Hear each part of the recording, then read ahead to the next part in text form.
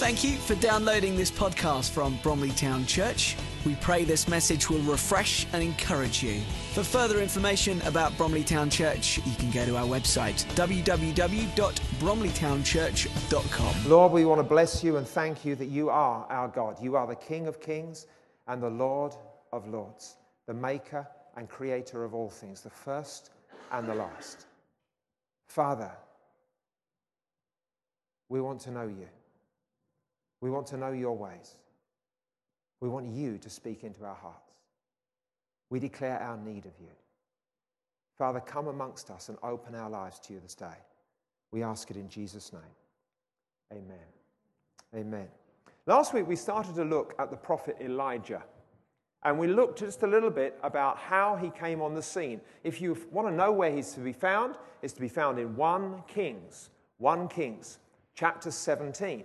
And as we read 1 Kings 17, we suddenly find that this guy bursts on the scene. Even last week I was saying, in actual fact, if you've been reading through your Bible and you've been going through the book of Kings, you're reading through various passages that are talking about the kings of Israel and Judah and what they have been doing. So it gives a bit of a historical background to the whole history of Israel. And as you're reading chapter 16, you're reading about Ahab, who'd just been made king of Israel, the northern part of the two sections of Israel. And so he'd just been made king. And then suddenly as we turn over to chapter 17, it's suddenly telling us about Elijah. And we were looking at the fact, well, who is this guy? Where did he come from? Why has he suddenly burst onto the scene? Why is he suddenly there? So last week we tried to gain a little bit of an understanding about that. What we understood is that Elijah himself had really come to a point similar to what Barack Obama does. He gives once a year, he gives a State of the Union address. In actual fact, the President of the European Union gave a State of the Union address as far as Europe was concerned only this week. And in those two statements, or in those two encounters, as it were, with the nation, the leader of the nation or the leader of a union is bringing people together and they're saying, okay, this is what's going on. This is how it is. So as far as Barack Obama is concerned, he would be giving an address about the economic situation of the United States, the unemployment situation, what's going on, some of the things that they're doing. The general outlook and the well-being and what they're accomplishing as a nation is being presented before them. The president of the Economic Union this week had rather more of a tough case on his hands, because he was trying to explain how they were going to sort out the problems of Greece, how they were going to make sure that all the money was going to come together. And in truth, things are not looking too good as far as that's concerned, because economically still across Europe, the financial markets are not declaring they have confidence in what is going on. So we've got a way to go on that. But there's an understanding of what a State of the Union address is. And as we come to this prophet Elijah, it's almost as though he has been doing the background work of the State of the Union of the nation of Israel. What the situation was across the tribes, especially the 10 tribes that had gathered in the northern part of the country. He was giving a state, but not just the state of the economy, not just the state of how finances were going, or whether there was much unemployment, or whether things were looking good in terms of the grain growing industry or the sheep rearing industry, or that sort of thing. He had come to give a State of the Union address in terms of the people of their spiritual condition before God. And so Elijah as a man had undergone a process in himself between him and God. The Holy Spirit had been working upon him. And he had come to a point of recognizing what the state of the union was amongst the tribes of Israel. And these are the things that he noticed. He noticed this, that they had a form of religion, but they were not really connecting with God. He noticed that the old government administrations that they had been under had been, well, actually not very good as far as God was concerned. But now they were coming into a new government administration, and it was even worse than the one that they'd had before. But finally, he also noticed that the general public, the general people of Israel, they did not know who God was. There was confusion. There was corruption. How had this happened? It had happened because previous kings, previous administrations had started to walk away from the ways of God. And we heard about Jeroboam who'd been made king of the northern tribes when there was a separation from Jerusalem and the tribes were going their two ways. He had decided, oh my goodness, if we send people down to Jerusalem, they're going to go down to the southern king. I need to support myself and what's happening here Israel, here are your places of worship. And he creates these golden calves and he settles them in 2 places in the north, saying to people, you don't need to do what God has asked you to do. Well, look, I'm going to make it easier for you. Come up to Bethel. Come and worship here. And he had established these things. He had also changed some of the religious feasts. And things had started to go down. Now we had come into the new administration of Ahab, King Ahab. New king, new start. We're going to press through here. Things are going to look good. But it wasn't the case, because Ahab in his own heart had said, it doesn't matter what Jeroboam has done. We don't need to undo those things. What we're going to do is we're going to do more things, because we want to make our nation successful. We want to make people happy. We want people to enjoy life. And he enters into a relationship, a marriage relationship, with the daughter of a guy who is well into Baal worship. So he marries Jezebel, he forms this alliance with them, and then into the nation. Not only are we seeing people move away from the purposes of God and doing the things in the way that God had prescribed them to do, but now they were starting to serve Baal. Indeed, Ahab built a temple to Baal. He builds an altar to Baal, and they are now worshipping Baal in the nation. What was the state with the people? Because that was the former things what the governments had been doing and what the government was doing now. But the issue that Elijah had also made note of was this: the general public did not know God. And in 1 Kings 18, in the following chapter, we read this: Elijah went before the people and said, how long will you waver between 2 opinions? What were those 2 opinions? If the Lord is God, follow him. But if Baal is God, follow him. So he made this declaration before the people to say, come on, folks, it's time for you to awaken. Who is the God that you're serving? And when we looked back to understand a little bit about this Baal God, we discovered that Baal and Asherah, ultimately, in our society, we would describe it like this: the worship of ourselves. Making sure that we're all right. Making sure that I'm looked after. Making sure that, hey, I've got enough pleasure. I'm being contented. Life is going easy for me. Making sure that, yeah, if I feel like I want to be sexually free, I can do that. As long as it doesn't harm anybody else, what's good for me is good for me. Now, in a moral environment where we know the 10 Commandments and we know the things of God, does that sound like straying off? Well, yeah, God says we shouldn't commit adultery. God says that we shouldn't do all of these things, but it's what our society does, isn't it? It's what my neighbours are doing. It's what... And we find, you see, the system is utterly corrupt. But people are living in the system, but they do not know that it's utterly corrupt. So when Elijah is challenging the people, because he's now before the general public and they're gathered there, and he says to them, how long? How long are you going to waver between 2 opinions? I want you to be a decisive people and know who you're serving. Not a dualistic people that are doing a little bit of this, a little bit of that, and trying to make happiness for themselves. If Yahweh is God, then serve him.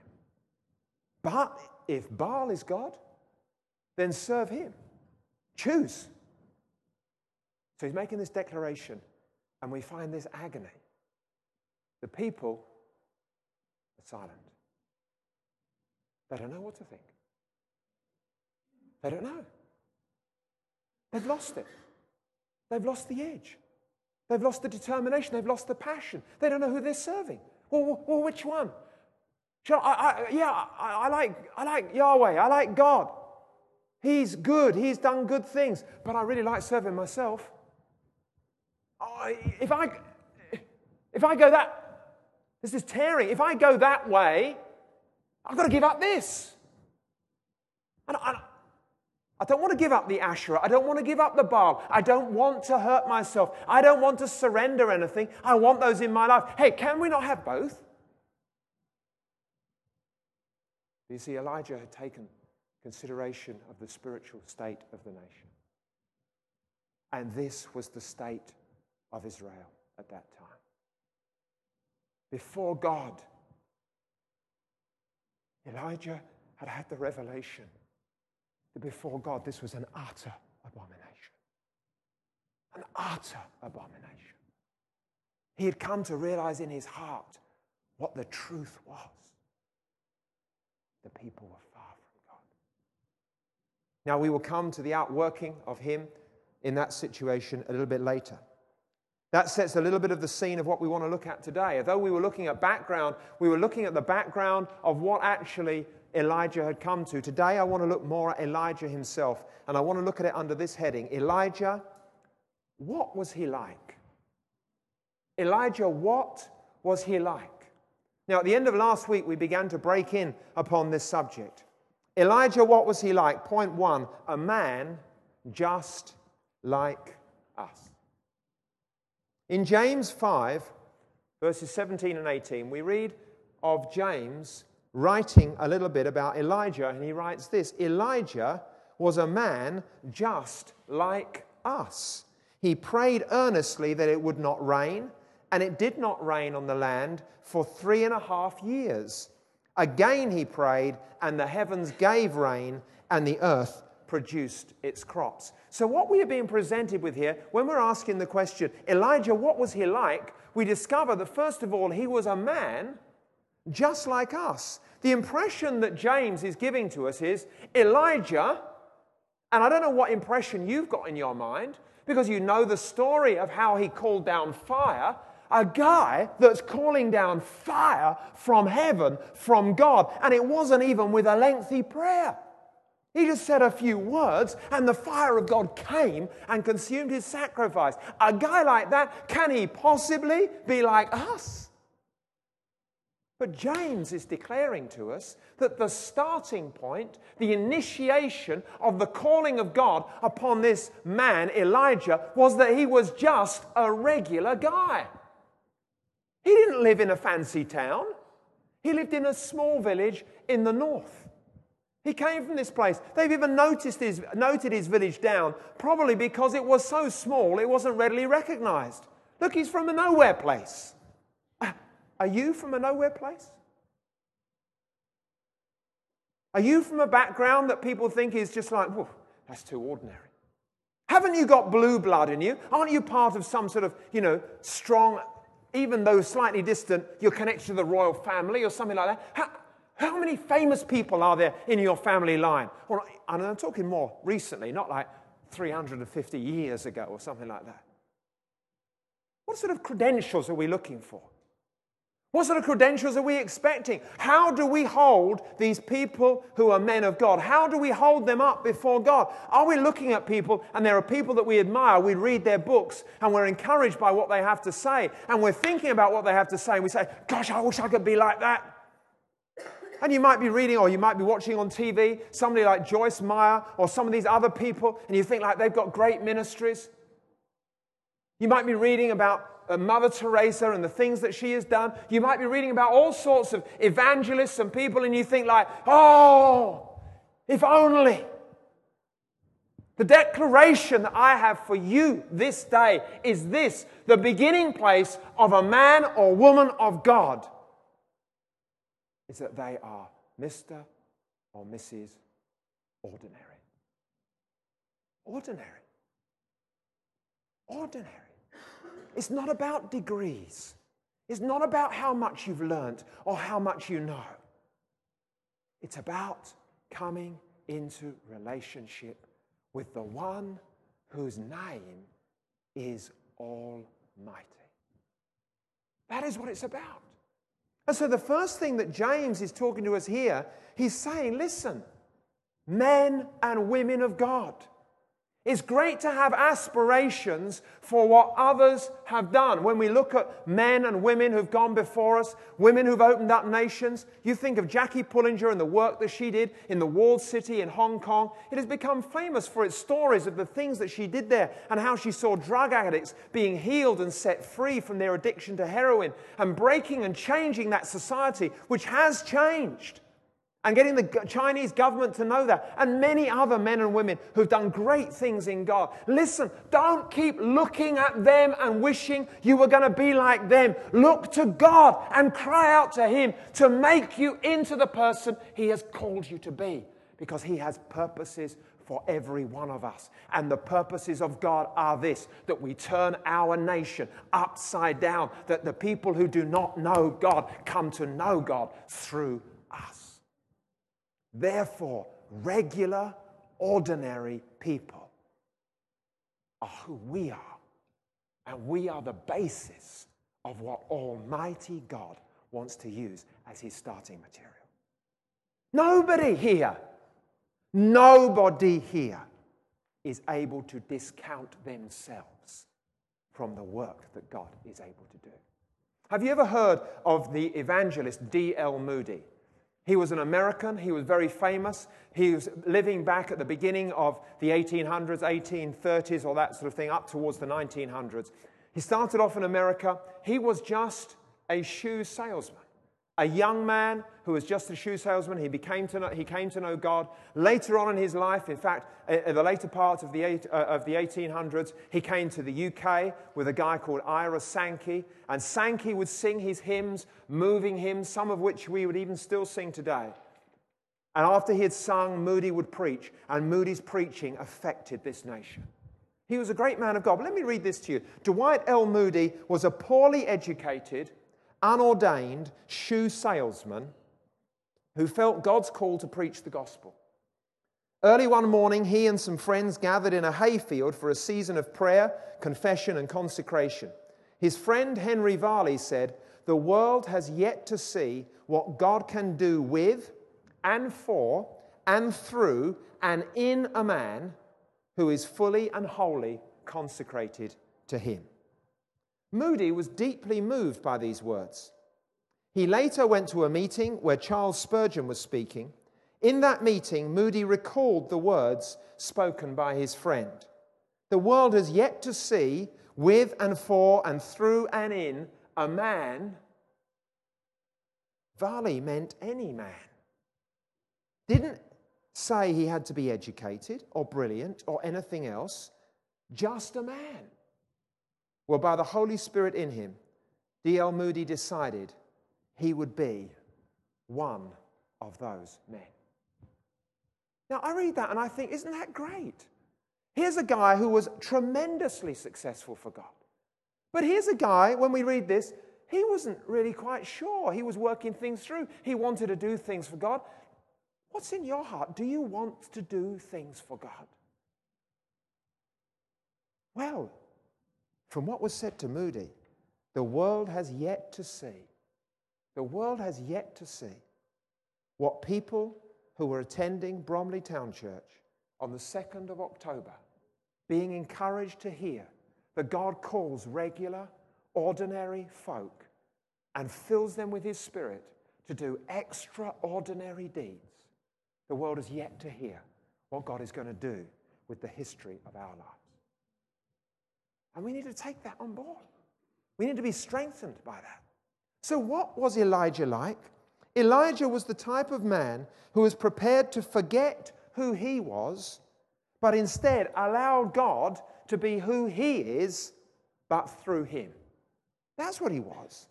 The same power that flowed in Elijah's life. Let me just repeat that. The same power that flowed in Elijah's life can flow in our lives. Why can I be so confident about that? Because it wasn't Elijah's power. Elijah was a vehicle through which God's power is able to come. Who is able to send fire from heaven? God. Where is our trust to be? In God. Where is our hope to be? In God. But we need to be clean. We need to be consecrated. We need to be given over to him. We need to be available for him that he can come and work through us. So what was Elijah like? He was a man. I won't say he was a woman, but if anybody's feeling left out, you'll understand what I mean. He was somebody who was just an average sort of person. Secondly, what was Elijah like? He was a man who prayed. Now, we've started out here by announcing how he was just a regular sort of guy. But we need to understand that though he's a regular guy, his life began to have a certain look about it. Because you see, what we preach in church is that we have regular, ordinary people who can come to Jesus, which they can. But having come to Jesus, our lives need to start to make the hallmark, start to show the hallmark of that relationship with Jesus Christ upon us. It starts to show. It must show. Otherwise, we're going to be looking at Elijah and we're going to say, a regular guy. No real difference between any other regular guy. But that wasn't the case.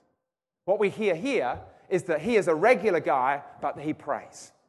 In fact, it doesn't just say he prays. It says he prayed earnestly. Earnestly.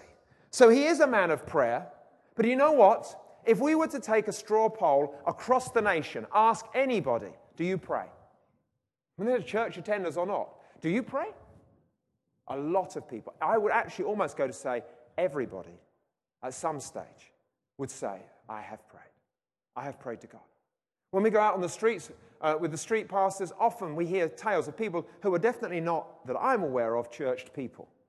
Their church is more the pub. That's their place of meeting. That's their regular haunt. That's the place where they sing their worship songs and where they dance their worship music to their worship music in those places. But they still say, hey, I pray. And when they find out we're from the church, they want to tell us sometimes about the things that they're praying for. See, so average people pray. So although Elijah was an average man, there was a certain look about his life.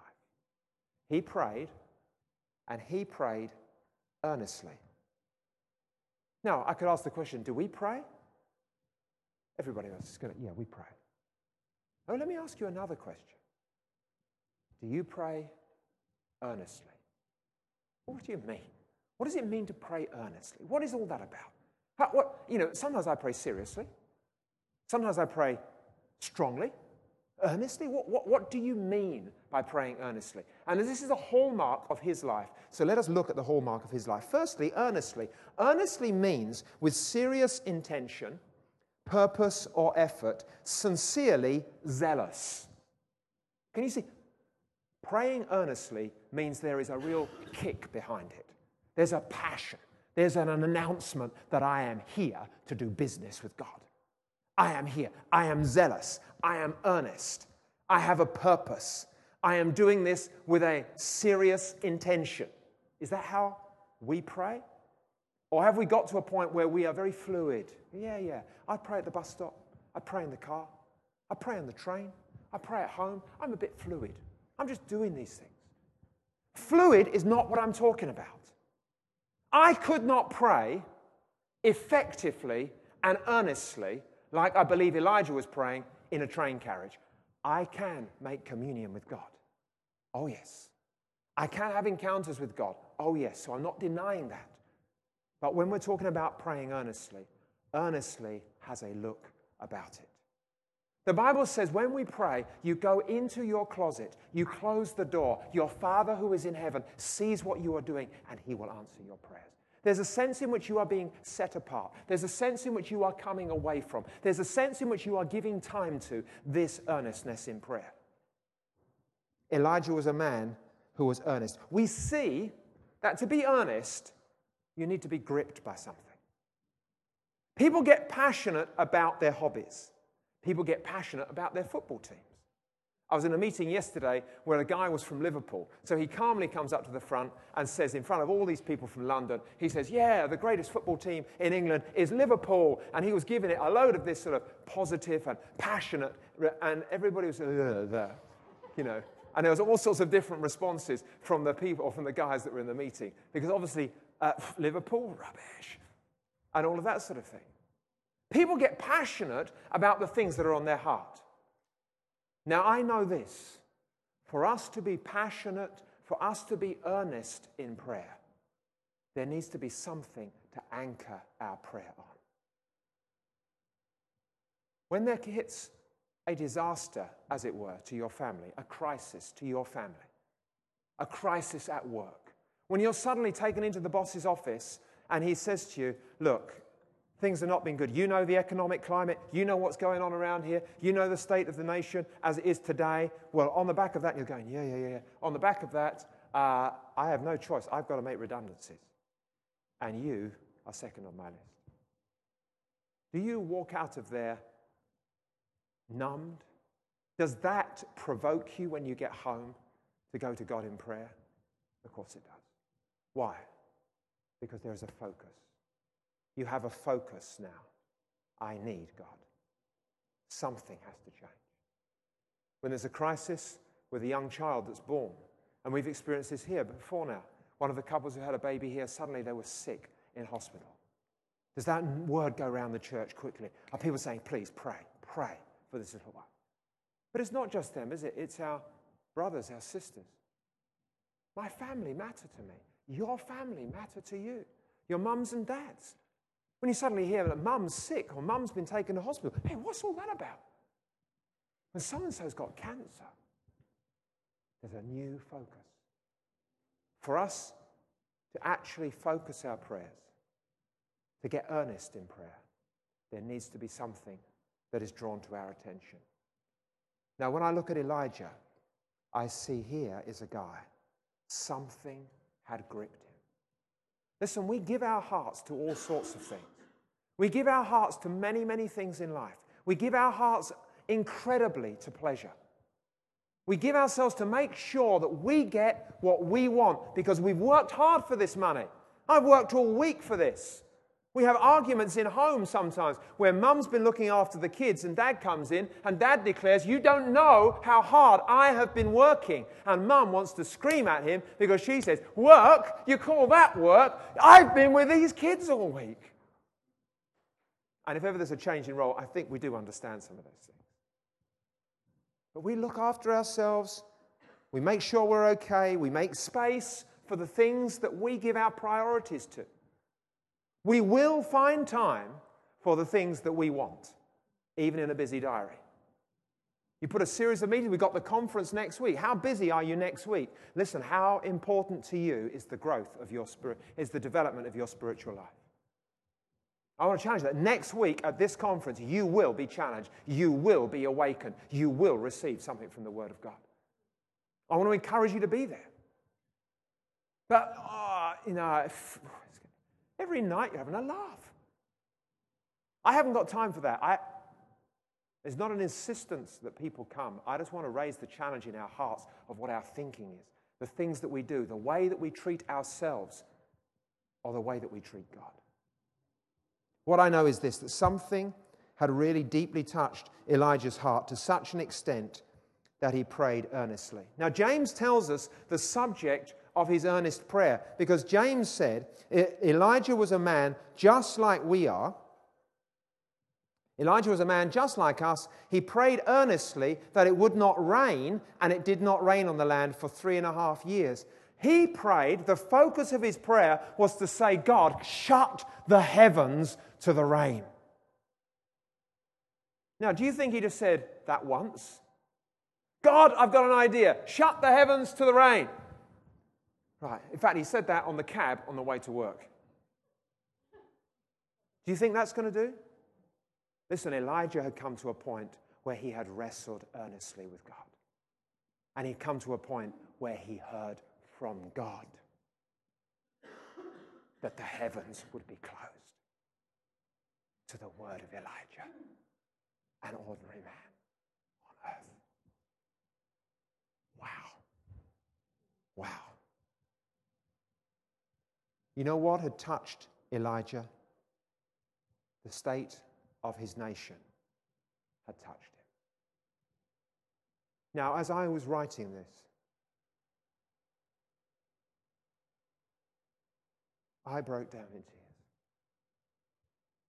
Because this is the truth. And this is where this man starts to give us insight. Elijah was a man just like us. But he's operating on a completely different level. He'd seen the state of his nation. But the thing about Elijah wasn't the fact that he could call down fire from heaven. The thing about Elijah was that he understood the heart of God. That's the thing. You see, when we take a look out over the United Kingdom, we see church groupings in towns. You can come to a town like Bromley. You walk from 1 mile out in any direction, all the way in that mile radius, you'll find at least 20 churches, people worshipping God. So you'd say to Bromley, well, Bromley's fine. Bromley's got churches. Take your choice. All sorts of different types. All different types of music, worship styles, preaching styles, buildings, all different types. You've got fine. Bromley is sorted religiously, yes. Where is the presence of God in our town? Where is the fear of God amongst the people? If you were to get the people gathered together in the high street and you would say to the people, right, now who do we serve? Do you serve Yahweh, the Almighty God, creator of heaven and earth, or do you serve Baal and Asherah? Which one are you going to serve? People would say, well, we don't honestly know what you're talking about. I'm sorry. Yahweh, who's he? We don't even know the name. It's a funny name, isn't it? Yahweh, of course, is the name that Moses heard from God. When Moses says, who shall I say has sent me? God said to him, tell them that I am has sent you. And the Hebrew for that is put down and expressed in letters of Yahweh. That is who that is. The people of Bromley would say, well, who do you serve? What do you mean serve? We don't serve anybody. We just live life. No understanding of the spiritual climate, no understanding of Yahweh, no understanding of the idols that are holding them. They are lost. The people of Bromley are lost. Elijah was declaring the same thing for the people of Israel. Did they have a form of religion? Yes. Who gave it to them? Yahweh. All our history says we're great. The history of this country would say that we are a Christian nation. The lifestyle of its people declare there is no God. It is through the church the manifold wisdom of God shall be made known to the principalities and the powers. Folks, it is through us that the glory of God is to be revealed to the nation. We need to change ourselves to become more like Elijah. What we need is not to know that there are men and women of God who have power, supernatural power, given by God to do signs, wonders, and miracles. We can be encouraged by them. We can be strengthened by them. But what we need to know is this. We need to know the God of Elijah. We need to know him. We need to be transformed by him. We need hearts. I need a heart that is broken for the world that is around me. I need a heart that aches for my family. I pray for family members who are unsaved. I pray that their eyes would be opened. I pray that their hearts would be opened. Here is a man who was so broken that he went to his place of prayer and he said, God, something has got to change. Something has got to change. It cannot stay as it is. It has to be changed. I believe, really, when we go to 1 Kings 17, that it should actually read like this. Now, 1 Kings 17, verse 1. Now Elijah the Tishbite from Tishbe in Gilead said to Ahab, enough! That's how I think it should be. Because this is what it is. The guy rose up. Sorry, Mark. I didn't mean to make you jump. It did make me laugh inside, actually.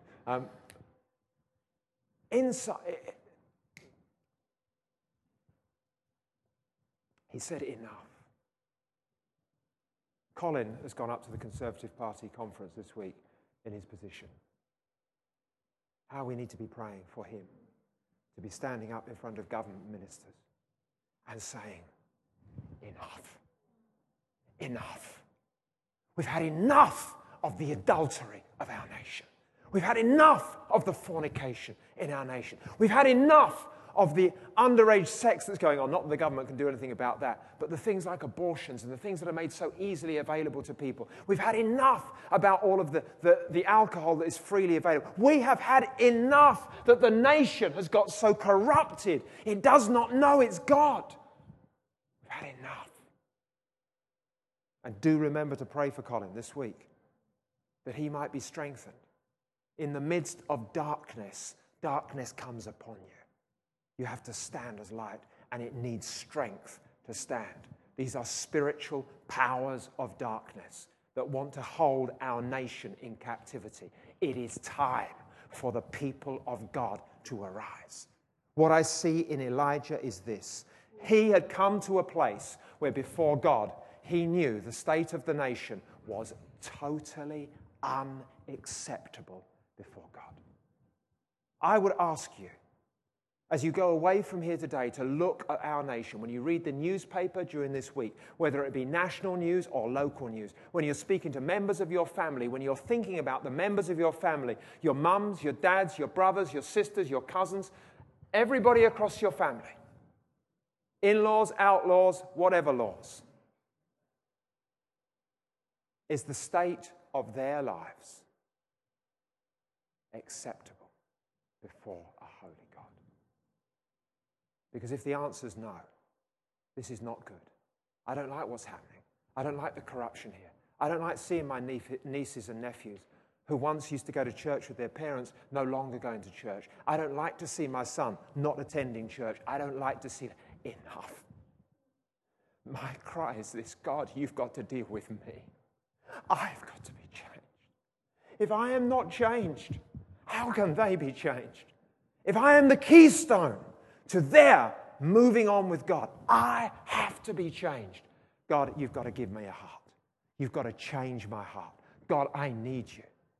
I haven't got to the place of the earnest prayer that Elijah prayed to say, God, it is time for you to close the heavens. We're going to bring an encounter with you to this nation. Maybe we need to start with the earnest prayer. God, I hardly know you, but I must know you. Because you are the way, the truth, and the life. You are the beginning and the end. You are the Alpha and the Omega. You are the mighty one of Israel. You are the one who was, who is, and is yet to come. You are the one who can make a way where there is no way. I need to see you. I need to understand you. My heart needs to be transformed by you. I need to be changed because I need to have a heart for my nation. You've got a heart for the nation. You gave your son and you died for this nation. But I'm just a church attender. Yes, but are you an ordinary human being who can give themselves wholeheartedly to the purposes of God? Because if you are, then it is time for us to arise and to lay hold of the things that God has for us. Thirdly, what was Elijah like? He was an ordinary man. He was a man who prayed earnestly. He was a man who knew God. When we finally, and we have now got there, actually start looking at 1 Kings. 1 Kings 1 says this. Now Elijah the Tishbite from Tishbe in Gilead said to Ahab, as the Lord, the God of Israel, lives, whom I serve, there will be neither dew nor rain in the next few years, except at my word. The nation of Israel, despite their corruptness, had a God, and he was Yahweh, as the Lord, the God of Israel. Israel, as a landmass, had a God, and it was Yahweh, the Lord himself. Secondly, this God of Israel was not dead, but he is alive. And thirdly, this was the God that Elijah served. Now, wouldn't we say the same? There is a God over the United Kingdom. He is the Almighty God. He is alive, and I serve him. Can you see there is a problem somewhere? Because we would make those statements sincerely and honestly. But those statements and the way that we are living our lives is not breaking open the nation. There is an awakening that needs to happen.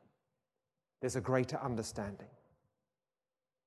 Elijah was a man, and he knew God.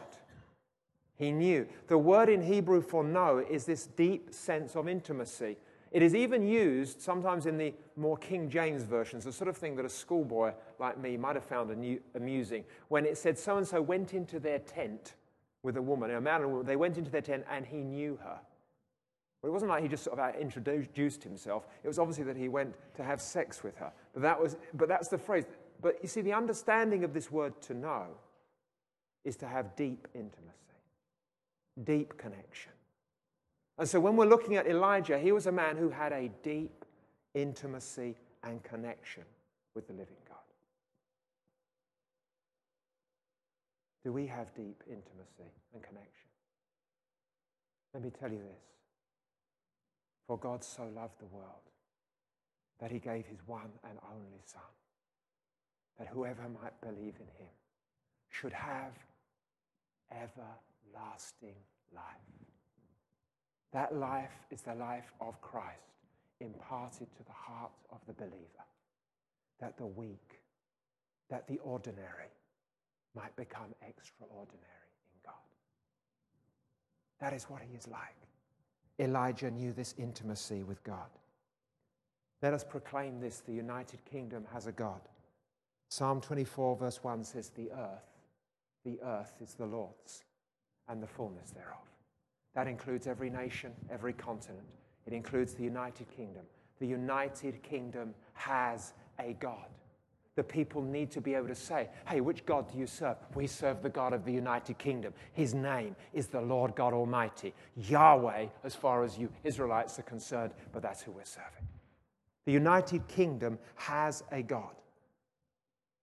Isaiah 45 verse 5 says this, I am the Lord. This is what this God says. I am the Lord. There is no other. Apart from me, there is no God. By definition, God clearly tells to us there, everything else that is worshipped apart from him is an idol. Everything else that is worshipped apart from him is an idol, because there is only one God in heaven and earth. Are we really convinced that the UK has only one God? Or are we caught up with the ways of the world that start to intimidate us, confuse us, distract us, frustrate us? Whoa. Well, I go to church on Sundays. Yes, but who are you serving? Who are you serving? The UK has a God, and he is alive. He is alive. When we read, after Jesus rose again from the dead, Mary Magdalene and the mother of James went to the tomb. As they entered the tomb, they saw a young man dressed in a white robe sitting on the right side, and they were alarmed. Don't be alarmed, he said. You are looking for Jesus, the Nazarene, who was crucified. He has risen. He has risen. He's not here. See the place where they laid him? But go and tell his disciples and Peter, he's going ahead of you into Galilee. There you will see him just as he told you. When Jesus rose early on the first day of the week, he appeared first to Mary Magdalene, out of whom he had cast 7 demons. She went and told those who had been with him and who were mourning and weeping. When they heard that Jesus was alive and that she had seen him, they did not believe it. But this is what the Bible says. You see, we can proclaim that he is alive, but people can still not believe it. We need to move from just proclaiming with our lips.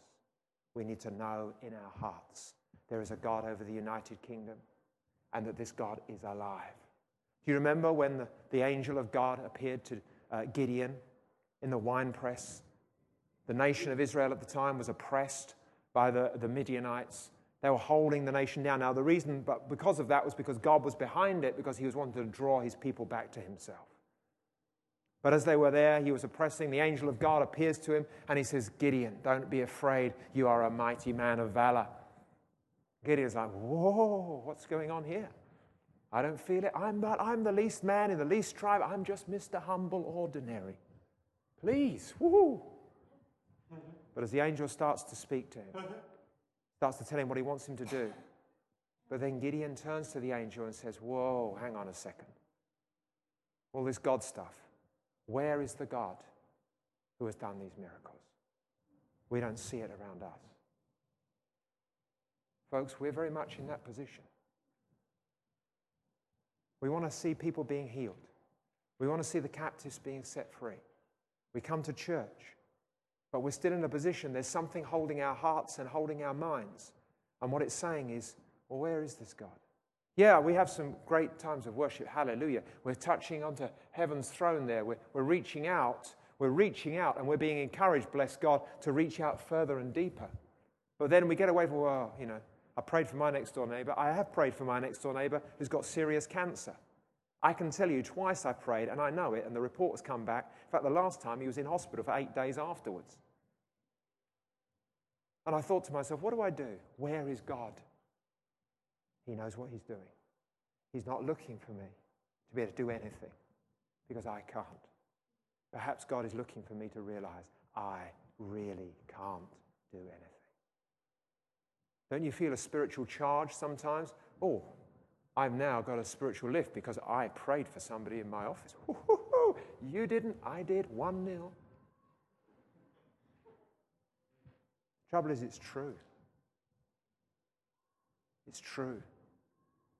We become a religious people that start to elevate ourselves because of what we've done. Get to community group. We're going to share tonight about what we've been reading in the Bible.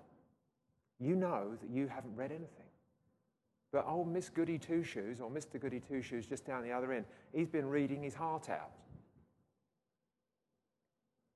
You might be humbled, but he could become arrogant. We have to watch our hearts. We have to watch our hearts. But you know, the cynicism that was surrounding Gideon, the things that he was dealing with in that situation, surrounds us. We live in a cynical world that says there is no God. Miracles, let me explain how that miracle happened. Let me tell you how this works. Let me tell you this. Just last year, or was it the year before, an ash cloud came up, didn't it? Who would have expected the nations of the Western world to close all of their airports and for every aeroplane to be stopped, and all of the corruption and not corruption, all the difficulty, the disruption is what I was trying to say, that caused to business? Who could have said that could happen? I have a Father in heaven who can say, listen, I can do what I want. You want hailstones? I can send them this afternoon. Children of Israel in the middle of a desert. We're fed up with the manna. We're fed up with the manna. We want meat. Even Moses says, I don't know how you're going to feed 1 million people with meat. God says the arm of the Lord is not too short. The arm of the Lord is not too short. And he proved it. We have a God in the UK. He is alive. And we need to take courage from that life. It is time for us, just like Elijah. He served this God. It is time for us to serve this God. God says this, Psalm 2 verse 8. Ask of me, and I will make the nations your inheritance. Ask of me, and I will make the nations your inheritance, the ends of the earth your possession. If the United Kingdom belongs to him, and we would describe that as a nation, although I think we can describe the people groups within the United Kingdom as nations within themselves. But they're on that landmass. The people in your office are a nation to you. Ask of me, and I will make the nations your inheritance. It is time for us to arise not with fear, not with trembling, but to us to arise with the power of God in our hearts. To know him like Elijah did, to accept that we're ordinary people, but to start to become what he did in his life. We need to become people of prayer, not just prayer, earnest prayer. We need to be seeking God. And even if that seeking is to say, God, I don't know you. I need to know you. God, I can't trust you. I need to trust you. God, open my eyes. I need to understand you. We need to begin somewhere. And then we can come to a place where we can really choose to serve him, choose to know him as God, the God who is able to do all things.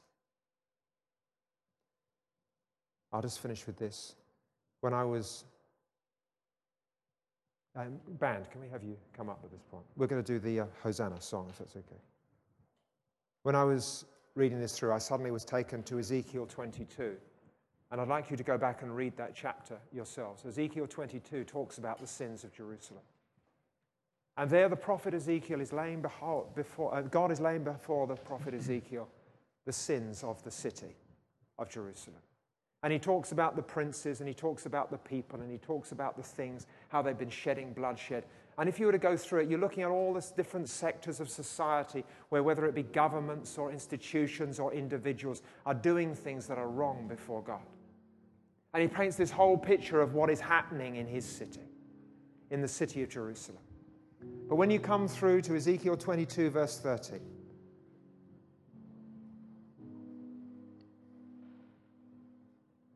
God says this. He says, I looked for a man among them who would build up the wall and stand before me in the gap on behalf of the land, so that I would not have to destroy it. But he says, but I found none. And when I read that, I thought, church, it is time for us to take this very seriously. Very seriously.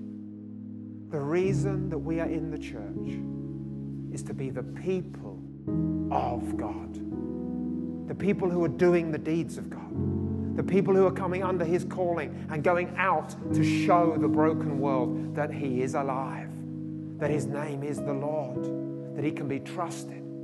That's our task. And yet God was saying, in the times of Ezekiel, he went to look for that man or that woman who was taking that role, who was lifting up the nation before him. But it says, I could find no one. I could find no one. If God came to us in Bromley and he was to ask that same question, will he find people standing in the gap? We know he's coming back. We know the stories of the Bible. It is time for us to stop pretending any longer. It is time for us to seek the Lord until he comes. And I want to declare over us as a church that when he comes, he will find a church full of people who are standing in the wall, holding up the arms of the nation, so that it won't be that he found no one, but that he found a people who are ready for his return. We're going to move into communion, but I just wanted Rick to sing this song, and the reason is that as we come to the bridge of this song, it says this: heal my heart and make it clean. Open up my eyes to the things unseen. Show me how to love like you have loved me. Break my heart for what breaks yours. Everything I am for your kingdom's cause as I walk from earth into eternity. And I think this makes a very suitable song for us to bring as a prayer and our hearts before God and to cry out to him. Thank you, Rick.